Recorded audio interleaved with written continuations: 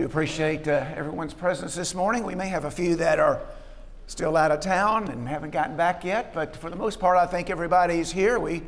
Good to see everyone. If you're visiting, we're especially glad that you're with us this morning. If you happen to be maybe looking for a place to attend on a regular basis, have questions about the congregation here, we'd be glad to talk with you about those things and just pursue that matter a little bit further. Appreciate the prayers that have been offered this morning. Appreciate those prayers that are offered just about every week on behalf of the elders. And so I would encourage you to continue to do that. Not only when we come together in your private prayers at home, remember us as we try to do our best to tend the flock here. Appreciate the prayers that are offered on my behalf personally. And again, would encourage you to do that at home in your private prayers as well as here. Just pray for the church here, just in general, that we'll teach God's Word, that we'll reach out to those that are lost, that we'll build up those that are saved. And so just remember the church here in your prayers, just on a daily basis, if possible. I want to remind us that Brother Dustin Merkel is coming over here. His move date is in July, I think, something like that, give or take a few weeks. But he's excited about coming. We're excited about him being here. His house is under contract, and so it's very real at this point. And looking for homes over here in this area. And so just remember him in your prayers as well, and the work that he'll do when he comes here. I'll just remind you of the things that we've been doing on Sunday morning over the last several weeks. We've been entertaining the question, what does the Lord require of you? What does the Lord require from us? And we noticed several passages in answer to that question. The very first one is from Deuteronomy chapter 10, beginning in verse 12. Now, Israel, what does the Lord require of you but to fear the Lord your God, to walk in all his ways and love him, to serve the Lord your God with all your heart, with all your soul, and to keep the Lord's commandments and his statutes, which I'm commanding you today for your good. And so just a summary of what God requires from us, his children. What's he expect from us? And so here's a passage that summarizes it very well. We then went to the 34th Psalm and look at verses 11 and following. Come, you children, listen to me. I will teach you the fear of the Lord. And notice in both of those passages, the first one and this one, the fear of the Lord is highlighted. And so I'll teach you the fear of the Lord. Who is the man that desires life and loves length of days, that he may see good? Keep your tongue from evil, your lips from speaking deceit. Depart from evil and do good. Seek peace and pursue it. Again, just a summary highlighting a few things that the Lord requires of us. Then we went to Proverbs, the 3rd chapter. We looked at verses 1 down through about verse 10 or so, but here's the core of that passage. Trust in the Lord with all your heart. Do not lean on your own understanding. In all your ways acknowledge him. He'll make your path straight.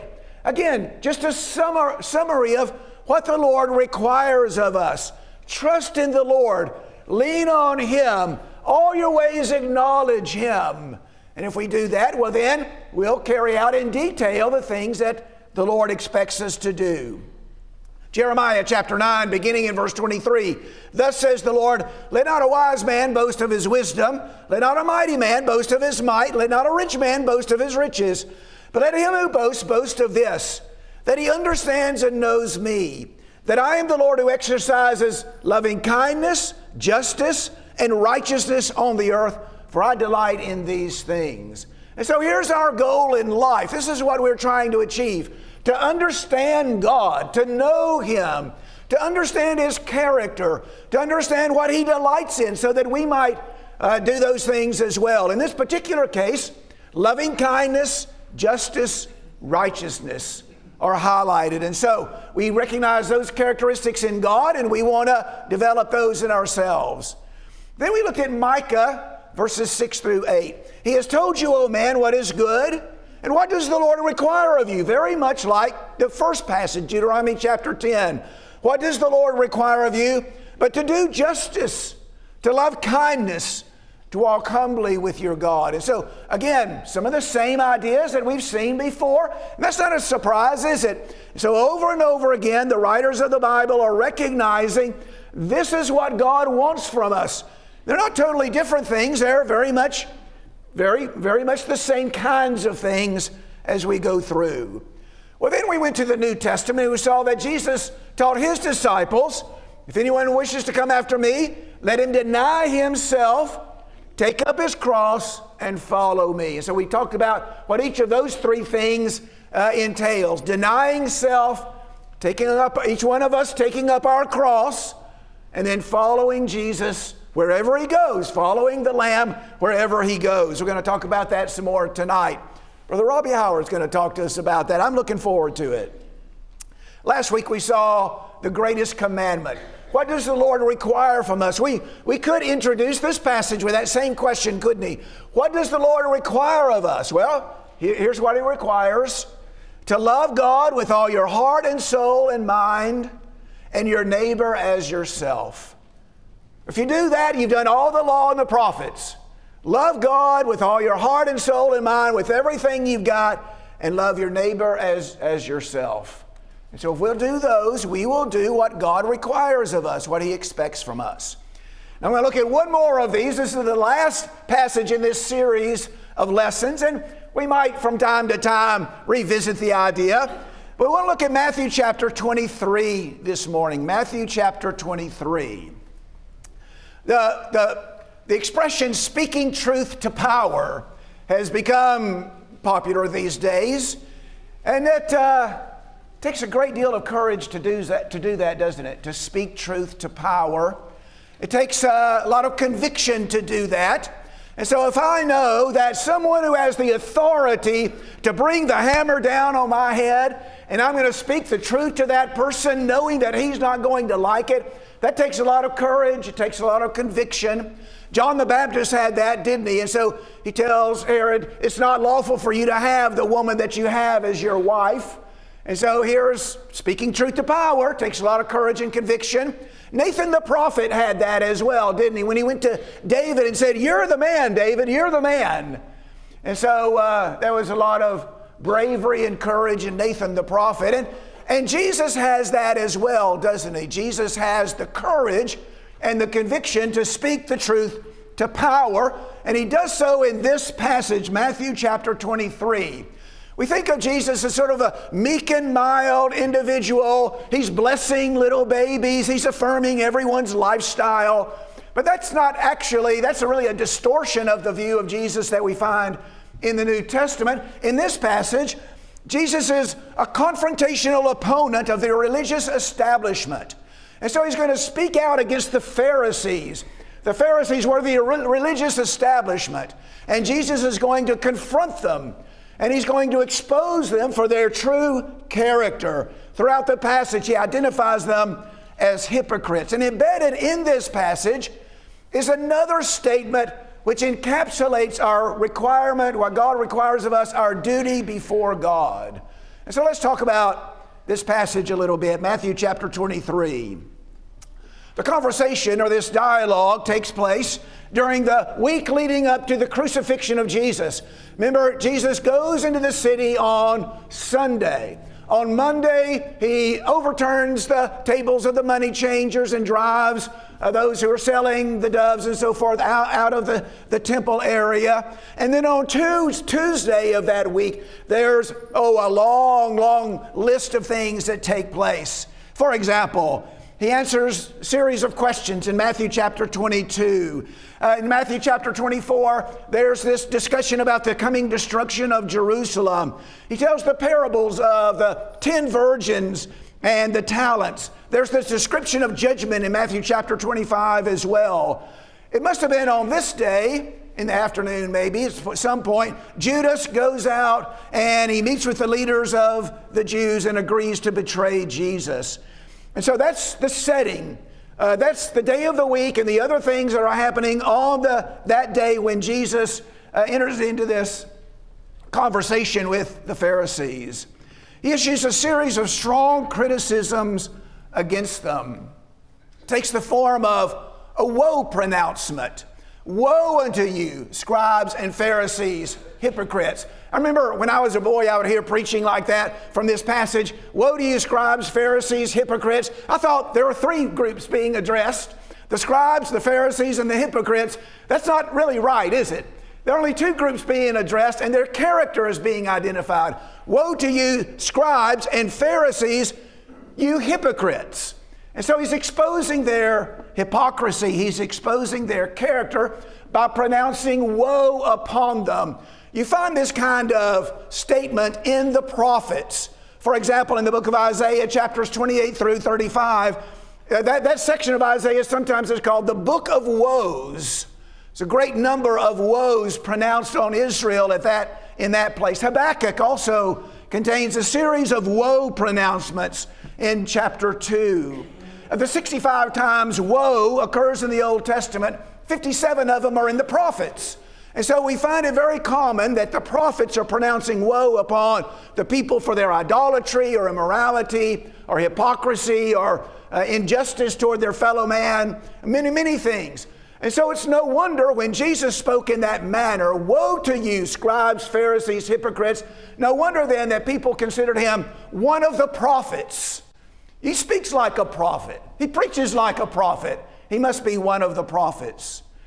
The Pharisees were a sect of the Jews, often opponents of Jesus in the Gospels. But not all Pharisees were bad. Nicodemus was a Pharisee. Gamaliel was a Pharisee. Apparently they developed during the time between the Testament over a concern of what they perceived to be laxness in holiness among God's people. And so there's too much unholiness going on among the people, and so they're trying to pull the people back to a holy life. And they separated themselves from anything and anybody they considered to be unholy. Oh, those are unholy people. We don't want to associate with them, so that we can retain and maintain our own holiness. They accepted and bound traditions of men as a protection against becoming unholy. And so you don't want to become unholy, so go through this ritual washing of hands and pots and dishes and all of those things in an effort to kind of protect yourself becoming unholy. And they looked on those who did not agree with them with contempt. And so if you didn't agree with them and their standard and their practices, they looked upon you as a questionable person at least. In this passage, Jesus exposes their errors and condemns them as hypocrites. Matthew chapter 23 begins with a statement exposing their inconsistency, the inconsistency of the Pharisees. They say and do not do. Do what they say, but don't do like them, because they preach, but they don't practice what they preach.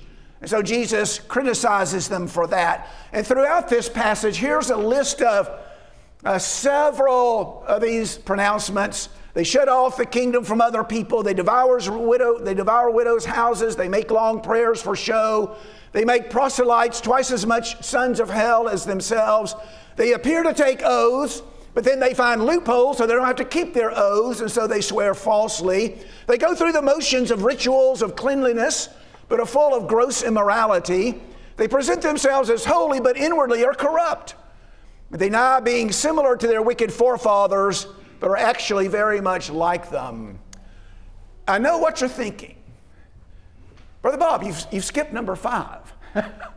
1, 2, 3, 4, 6, 7, 8. Well, I didn't skip it because number 5 is the one we're going to focus on. And so let's look at verse 23 of Matthew chapter 23. Woe to you, scribes and Pharisees, hypocrites! You tithe mint and dill and cumin, and have neglected the weightier provisions of the law, justice and mercy and faithfulness. But these are the things you should have done without neglecting the others.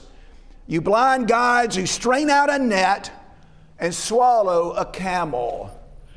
Notice that last statement. This is why I put a camel up here. You strain out a gnat and you swallow a camel. Not that straining out gnats is a bad thing. I'm all for it. I don't want to drink something that has gnats in it. But you strain out a gnat but you swallow the camel. So let's talk about this passage in the time that we've got left this morning. Woe to you. Here's that woe pronouncement. This is an emphatic criticism. Woe to you. Scribes and Pharisees, you're hypocrites. You tithe mint, dill, and cumin, and have neglected the weightier provisions of the law. Tithing was the contribution of 1/10 of the income of a person to the priest to support their work. It supported all things connected with the temple. It was income for priests and Levites, but it helped to maintain the facility as well, and the sacrifices that were involved, and the priests and Levites, the material that they needed to carry out their work. The law required tithing. Deuteronomy chapter 14 and verse 22, Leviticus 27 and verse 30, both of those passages require every Hebrew, every Israelite to tithe, to give 1/10 of their income for the support of the priests and Levites. Deuteronomy 14 verse 22 says that they were to tithe what comes out of the field, grain, wine, oil, and the firstlings of herds and flocks. And so they were to tithe that, what comes out of your field, the grain, the wine, the oil, and their animals as well. And so here's someone, he's got some grain, he's harvested some grain, he's to measure 1/10 of that, and he would take that and it would belong to the priest. He would contribute that for the support of the priest. That would be the priest's income and so forth. The Pharisees were so meticulous in tithing that they contributed 1/10 of the garden herbs. And so here's mint and dill, these garden herbs.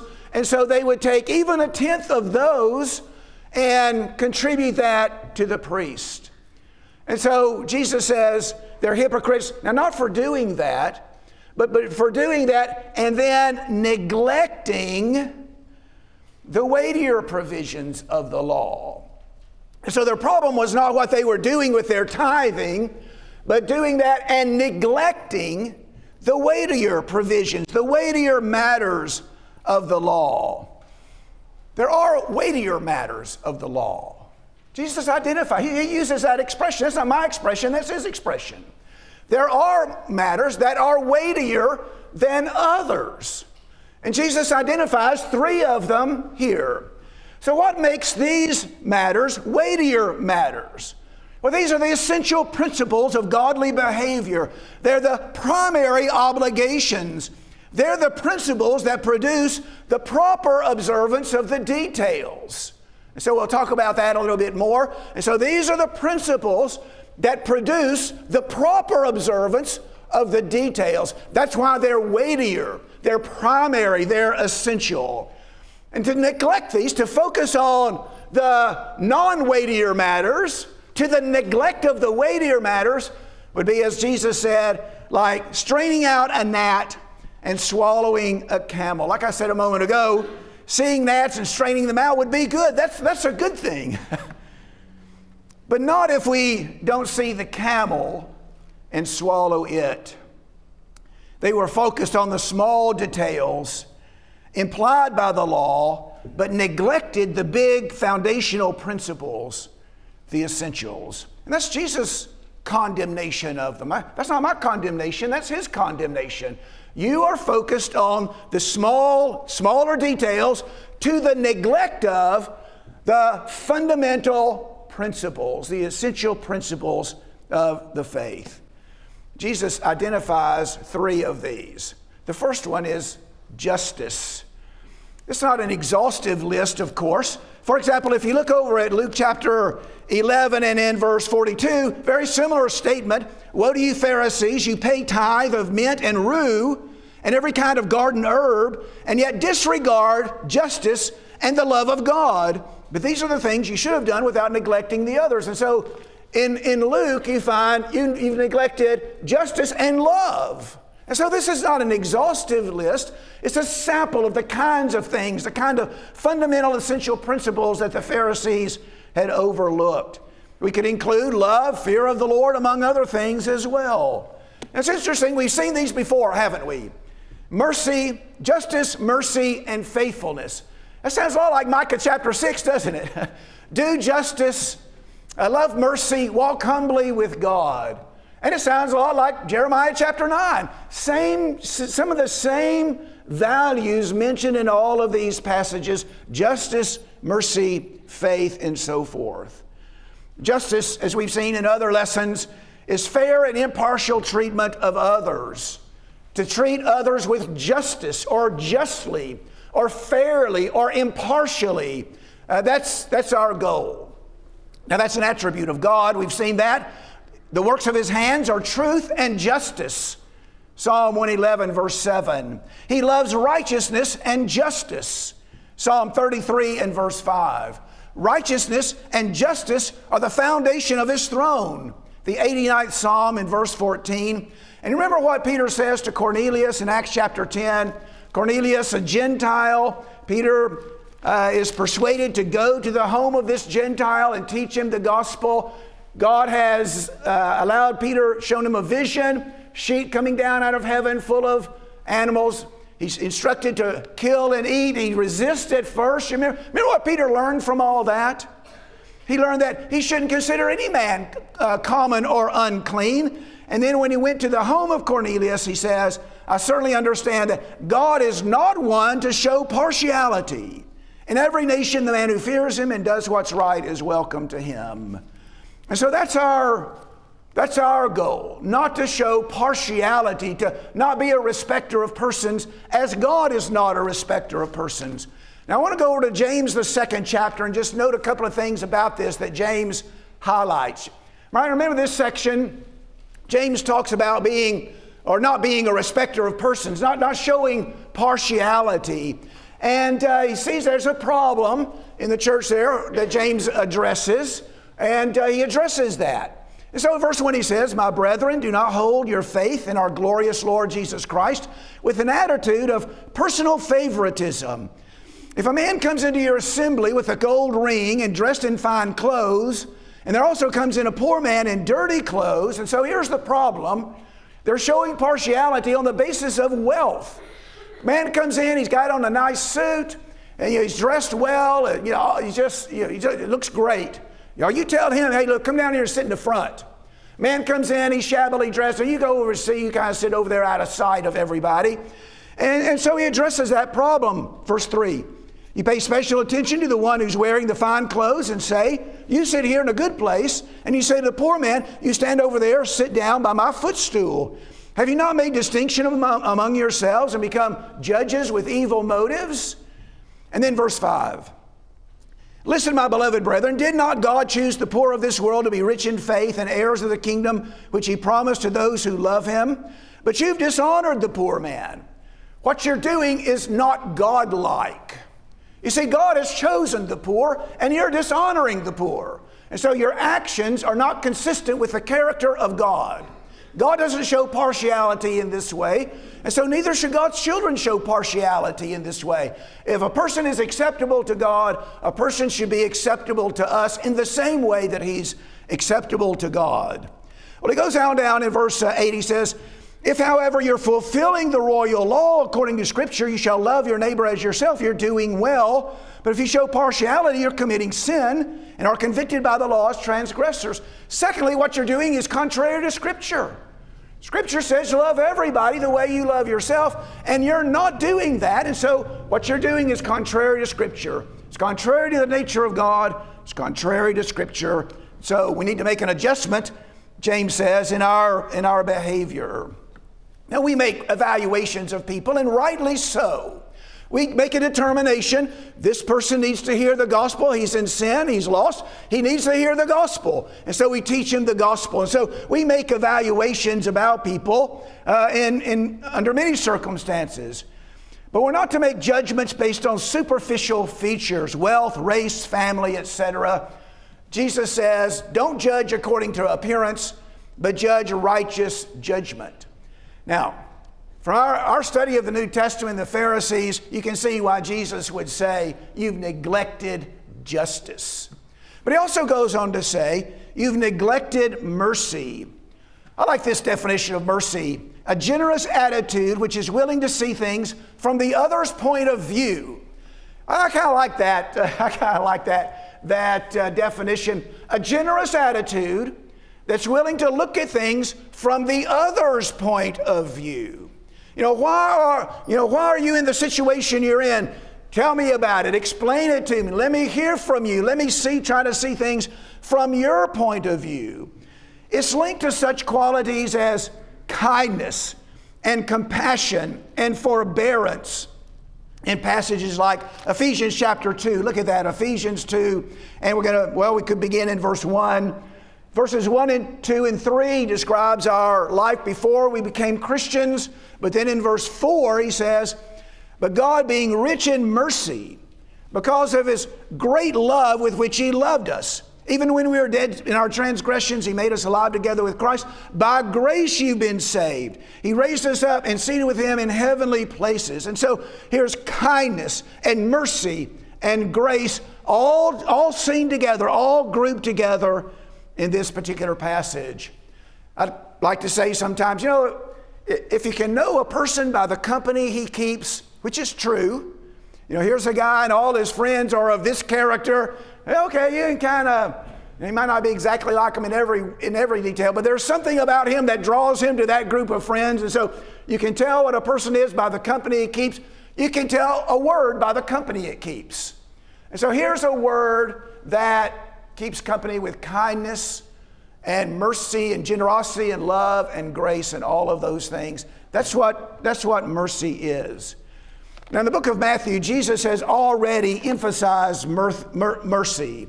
In Matthew chapter 5 and verse 7 in the Beatitudes, "Blessed are the merciful, for they shall obtain mercy."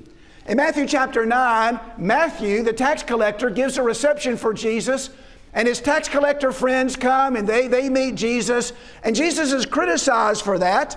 And Jesus responds by saying, "It's not those who are healthy who need a physician, but those who are sick. But go and learn what this means. I desire mercy and not sacrifice. I didn't come to call the righteous, but sinners."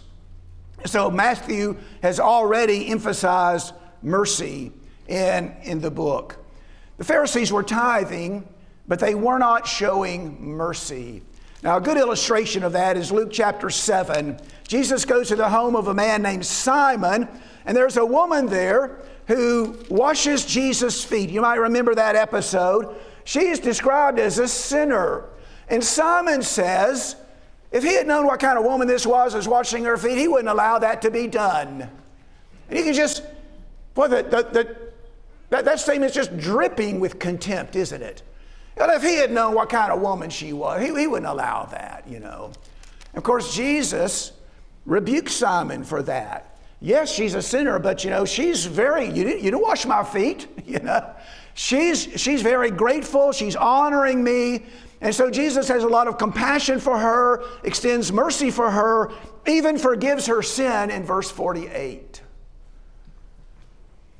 And so, no kindness on the part of Simon, no compassion, only harsh, quick judgment and contempt. No wonder Jesus says, "You're tithing, that's great. You don't show any mercy." And that's wrong. The third thing that he says is they're neglecting faithfulness or faith. Some versions say faith, some say faithfulness. I don't know, this is an either or proposition here, faith or faithfulness, probably both and. You lack faith or faithfulness. Faithfulness involves ideas such as integrity and trustworthiness. Jesus condemns the Pharisees for not keeping their oaths. You're not trustworthy. You don't have any integrity. You're not faithful people. Dependability, consistency, loyalty, and putting those things in practice. Now, I'm quite sure that the Pharisees would claim fidelity to God. They would claim, we are being faithful to God. Look at everything we do. Remember the Pharisee that went down to the temple to pray? I fast twice in a week. I give tithes of all that, I give tithes of all that I get. So no doubt he considered himself faithful, but their practice toward their fellow man suggests otherwise. They're false oaths, verse 17 of Matthew 23. Teaching others but not doing. The first part of Matthew chapter 23. Their claim to be loyal to God is false because you make void the word of God through your tradition. You're not faithful at all. Matthew 15, verses 1 and following. Are we a faithful people? Are we faithful? Now, one test of faithfulness is in the way we treat other people. Are we trustworthy? Are we dependable? Are we consistent in our behavior? Do we keep the commitment that we made to others? Or do we say and do not do? And so that's the test, isn't it? Are we faithful to God? Well, how do you respond and interact and deal with your brother? Are you faithful to them? Okay, that's one of the tests of faithfulness. The Pharisees were tithing, but they weren't faithful people. They thought they were, but they weren't faithful people. And we need to take care lest we do likewise. So these are the weightier matters, and others like these. I'll just make a couple of observations here at the end of the lesson. As I said earlier, one reason these are called weightier matters is that they produce the proper observance of the details of the law. A person under the Old Testament, for example, could force himself or force others to tithe without understanding the weightier principle upon which tithing was established. When we talk about tithing being for the benefit of the priests and Levites performing their duties to make atonement for sin. So here are people that spent their lives making atonement for the sins of the people. They're making sacrifices and so forth. And so the people show their gratitude for the work of the priests by tithing in support of those men according to the law. Now, a person could force himself and others. Now, you just got to tithe without explaining, here's why we're tithing. Let me explain why that is important. And you know what happens in that case? Resentment. I just got to tithe. What's all this tithing? It becomes an arbitrary rule. If we don't understand the weightier principle undergirding it or establishing the rule. And so it's important for us to know the weightier matters, the essential features of the law, mercy and faithfulness and justice, because those are the things that produce the details and produce proper observance of the details. Now we can do this. Now here's the law of God. You've got to do this. And if we don't, again, establish these essential features, these elementary or fundamental principles, it just becomes arbitrary. Just an arbitrary list of rules and do's and don'ts that you have to keep. And if the danger is, of course, resentment builds up. And unfaithfulness then is the result. And so, we need to understand the weightier matters. Understand the connection between the command and the fundamental principle that is the support and foundation of the command. And then the last observation I'll make is this, that notice that Jesus doesn't suggest tithing can be neglected. And that's not what he's saying. Now, hear people speak sometimes. You think that's what Jesus would say. And so sometimes we will say, well, Jesus is not so concerned about the details. Well, that's not what Jesus says here. Jesus says, these are the things that you should have done and not left the others undone. It's not a matter of either this or that. It's a matter of both this and that. And so it's not that Jesus is criticizing the Pharisees because they're too detailed. They're not detailed enough. That's the criticism. You're neglecting something. It's not a matter of balance. Sometimes you run across that as well. Well, you got to keep things in balance, the big principle and the details. And, if you got to neglect the details for the big principles, that's okay. No, that's not it. It's a both and. We develop and we practice justice, mercy, faithfulness, love, the fear of the Lord, but also the commands and the details that grow out of those fundamental principles. A person may say, we can just do weighty matters, not worry about the details, but that's not what Jesus is saying here. Both the details and the weightier matters are important, and we should be careful to do both. We need to work out the implications of the principles when the details are not specified in God's law. So what does it mean to practice mercy? We need to be able to go from that to a practical application of that in our daily lives. What does it mean to show justice or to do justice? We need to be able to go from that principle to daily living, doing justice and so forth. And so it's not you can do one to the neglect of the other. We have to be able to do all of this together, both the weightier matters and the commands that are produced by the weightier matters as well. Well, this summarizes our duty before God. Just one in a long line of passages that we've seen in the Bible that do that. And so he tells us that we should do justice and mercy and faithfulness. We've seen other principles involved in that as well. And that summarizes, that's our goal, isn't it? To develop these qualities, these weightier matters, and have them exhibit themselves in the way we live our lives every day. That's our goal. So let's pray together. Our Father in heaven, we're thankful for the opportunity to come together today, to meet together and worship you. You, Father, are worthy of our worship. Your greatness, your power, your wisdom, your holiness, all command our worship. And Father, we are grateful that we're able to do that we're able to come together with others of like faith and to praise you and worship you as we've done today. Our prayer, Father, is that each of us has worshiped you in spirit and in truth in a way that pleases you. Our Father, we're thankful for your word, that in it we can see what you require of us, what you expect us to do. Help us, Father, to learn that, understand it, allow those things to sink deeply into our heart. Help us to understand that we are to be just people, that we are to be merciful and compassionate people, that we are to be people of faith and faithfulness, that we're to be loving people, that we're to be loyal people. All of those great principles that we've talked about in this series of lessons. Help us to show that, Father, in little ways, in specific ways in our lives each day. Our goal, Father, is to please you, to do the things that you delight in, but so that others can see you in us and that they might come to glorify you as well. Help us, Father, as the days go by, the years and months go by, that we become more and more the kind of people that please you, that you delight in, so that we can have that home in heaven in your presence forever when this life is over. We pray these things in Jesus' name, your Son, our Savior, who died for us. Amen.